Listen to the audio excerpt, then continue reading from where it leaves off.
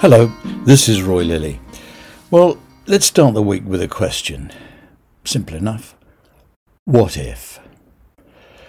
What if you'd never taken that road, met that person, taken that job? What if you'd listened, stopped to think? What if we weren't so dependent on oil and gas? What if we'd listened to the Greens, those lovely people in their woolly hats and sandals and beans? What if we'd realised the wind, a stream, a waterfall, the tide can turn a wheel? If you can turn a wheel, you can mill wheat, make bread and electricity. If you can make electricity, you can make things, make journeys, make jobs. Instead, we're in a scramble for oil and gas to keep our wheels turning and the lights on. We can't buy oil from a war criminal, so we'll hold our nose and bite from a man who chops off the heads of his citizens. We daren't buy oil from a man who bombs families, but we might dare to buy oil from a regime that holds hostage the mums of our daughters, fathers and husbands. What if we listened to the siren voices about the climate, the planet and how we run our affairs and spent the last 50 years exploiting carbon-free technologies? We'd be free of the despots, the criminals, being held hostage, and free of international diplomacy. International diplomacy, eh? See it for what it is: wheeling, dealing, dissembling and compromise. And I'm not saying we shouldn't be pragmatic. If the best interests of the nation are served by putting a peg on our nose, we must do it. I'm not trying to be wise or pious, I'm just asking, what if? Because the what if question applies to so much of what we do, have done, and the future of the NHS and social care. What if? What if we'd listened to the voices that said inequality kills people? What if we'd listened earlier to the people who told us smoking kills people? What if we hadn't blocked the lobby for sugar-free drinks? What if we'd had generations of happy, active, healthy kids?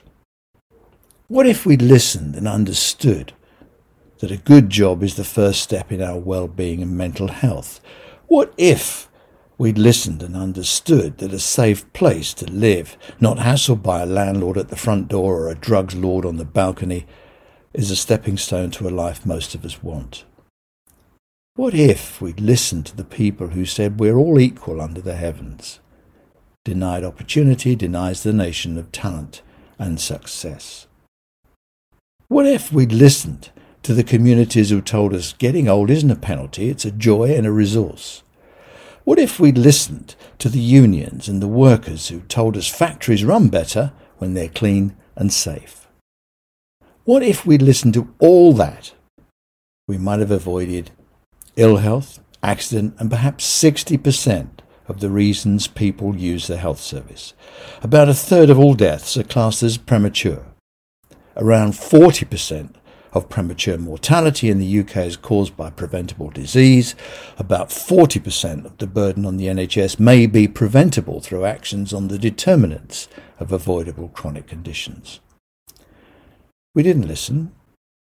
And like the politicians who are now making false choices about who are the least evil people selling oil and gas, the NHS is making false choices about how to juggle waiting lists. Watching the health oligarchs who run care homes send their profits to tax havens. Inventing virtual services when we know only real services work. We've avoided the tough battles with the food and drinks industry, the packaged food packers, and never really had a war on drug dealers.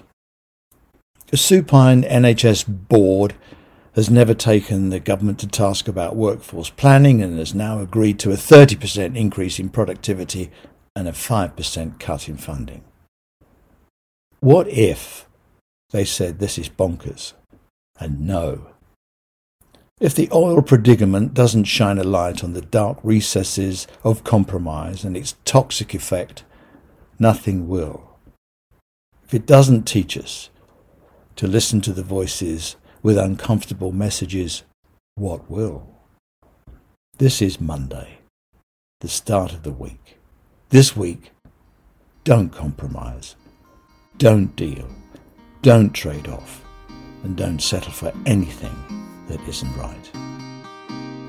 This has been Roy Lilly, and thank you for listening. Bye-bye.